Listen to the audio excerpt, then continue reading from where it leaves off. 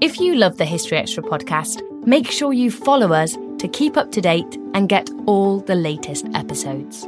Thanks for your support, and I do hope you enjoy this episode. This episode is brought to you by Indeed.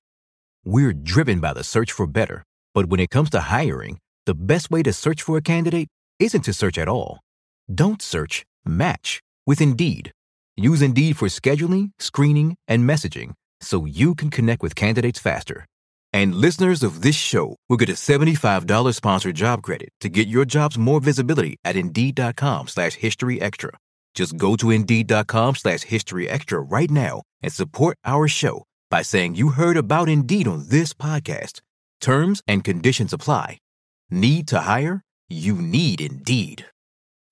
When you need mealtime inspiration, it's worth shopping Kroger, where you'll find over 30,000 mouth-watering choices that excite your inner foodie. And no matter what tasty choice you make, you'll enjoy our everyday low prices, plus extra ways to save, like digital coupons worth over $600 each week. You can also save up to $1 off per gallon at the pump with fuel points. More savings and more inspiring flavors make shopping Kroger worth it every time. Kroger, fresh for everyone. Fuel restrictions apply.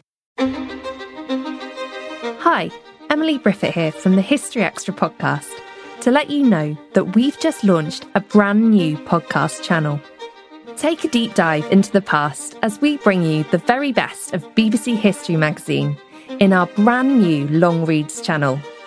For fascinating and enlightening articles from leading historical experts covering a broad sweep of the centuries. From the scandals of Georgian society to the horrors of the First World War, revolutions, rebellions, and more.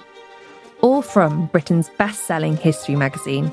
Simply search for History Extra Long Reads or click the link in the description.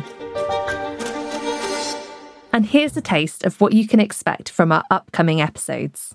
Ramesses II, the greatest pharaoh? In the long annals of ancient Egyptian history, only one pharaoh is accorded the epithet the Great, Ramesses II, third ruler of the 19th dynasty, who reigned for 66 years and 2 months in the 13th century BC, 1279 to 1213. Lauded, like all pharaohs during his lifetime, Ramesses also achieved lasting posthumous fame as an exemplar of royal majesty and might. Before the discovery of Tutankhamun's tomb a century ago, Ramesses II was without doubt the most famous pharaoh.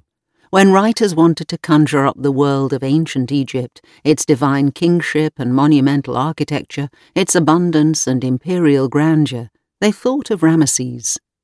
A simple list of his achievements is impressive enough. He sired more children and left behind more monuments than any other pharaoh. He celebrated 13 jubilees and lived into his 90s. He fortified Egypt's borders and maintained its commercial and diplomatic influence. He negotiated the earliest known comprehensive peace treaty in history with Egypt's arch-enemy and presided over a glittering court which drove innovations in literature, art, architecture and scholarship. But other pharaohs could and did claim similar accomplishments. What made Ramesses II a truly great king? To examine that question, we might first turn to the opening 5 books of the Hebrew Bible, compiled 700 years after Ramesses' death, where the pharaoh is mentioned by name no fewer than 4 times. The Greek writer Herodotus, now regarded as the father of history, recounted tales he had heard about a pharaoh called Rampsinitus, and claimed to have seen some of the king's constructions in the ancient Egyptian capital, Memphis. In the 1st and 2nd centuries AD, the Roman authors Pliny and Tacitus mentioned Ramesses and Ramses, respectively. Most influential in terms of Ramesses' enduring reputation was the 1st century BC Greek historian Diodorus Siculus.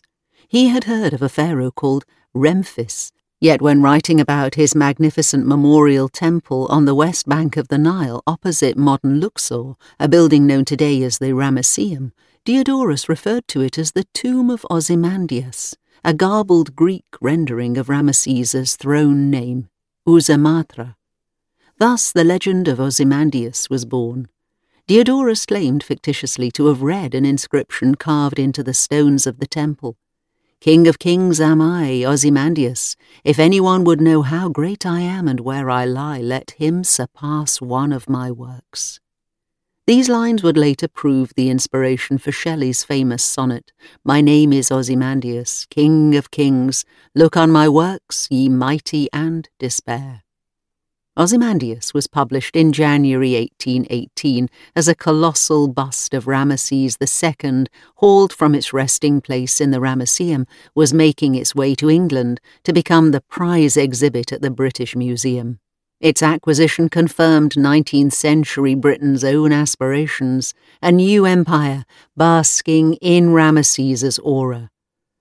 The excitement surrounding Ramesses and his achievements was rekindled too in the 20th century. In the 1960s, the UNESCO campaign to salvage the monuments of Nubia from the rising waters of Lake Nasser was exemplified by the rescue of Ramesses' great temples at Abu Simbel. In 1976, the French brought the mummified body of Ramesses to Paris for conservation and scientific study. The dead pharaoh was received with full military honours at Paris's Le Bourget airport.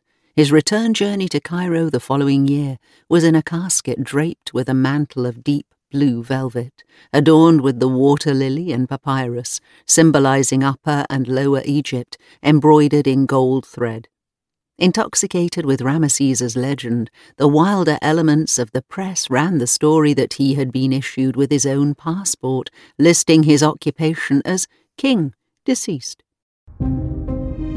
Simply search for History Extra long reads or click the link in the description. Episodes will be released every Monday.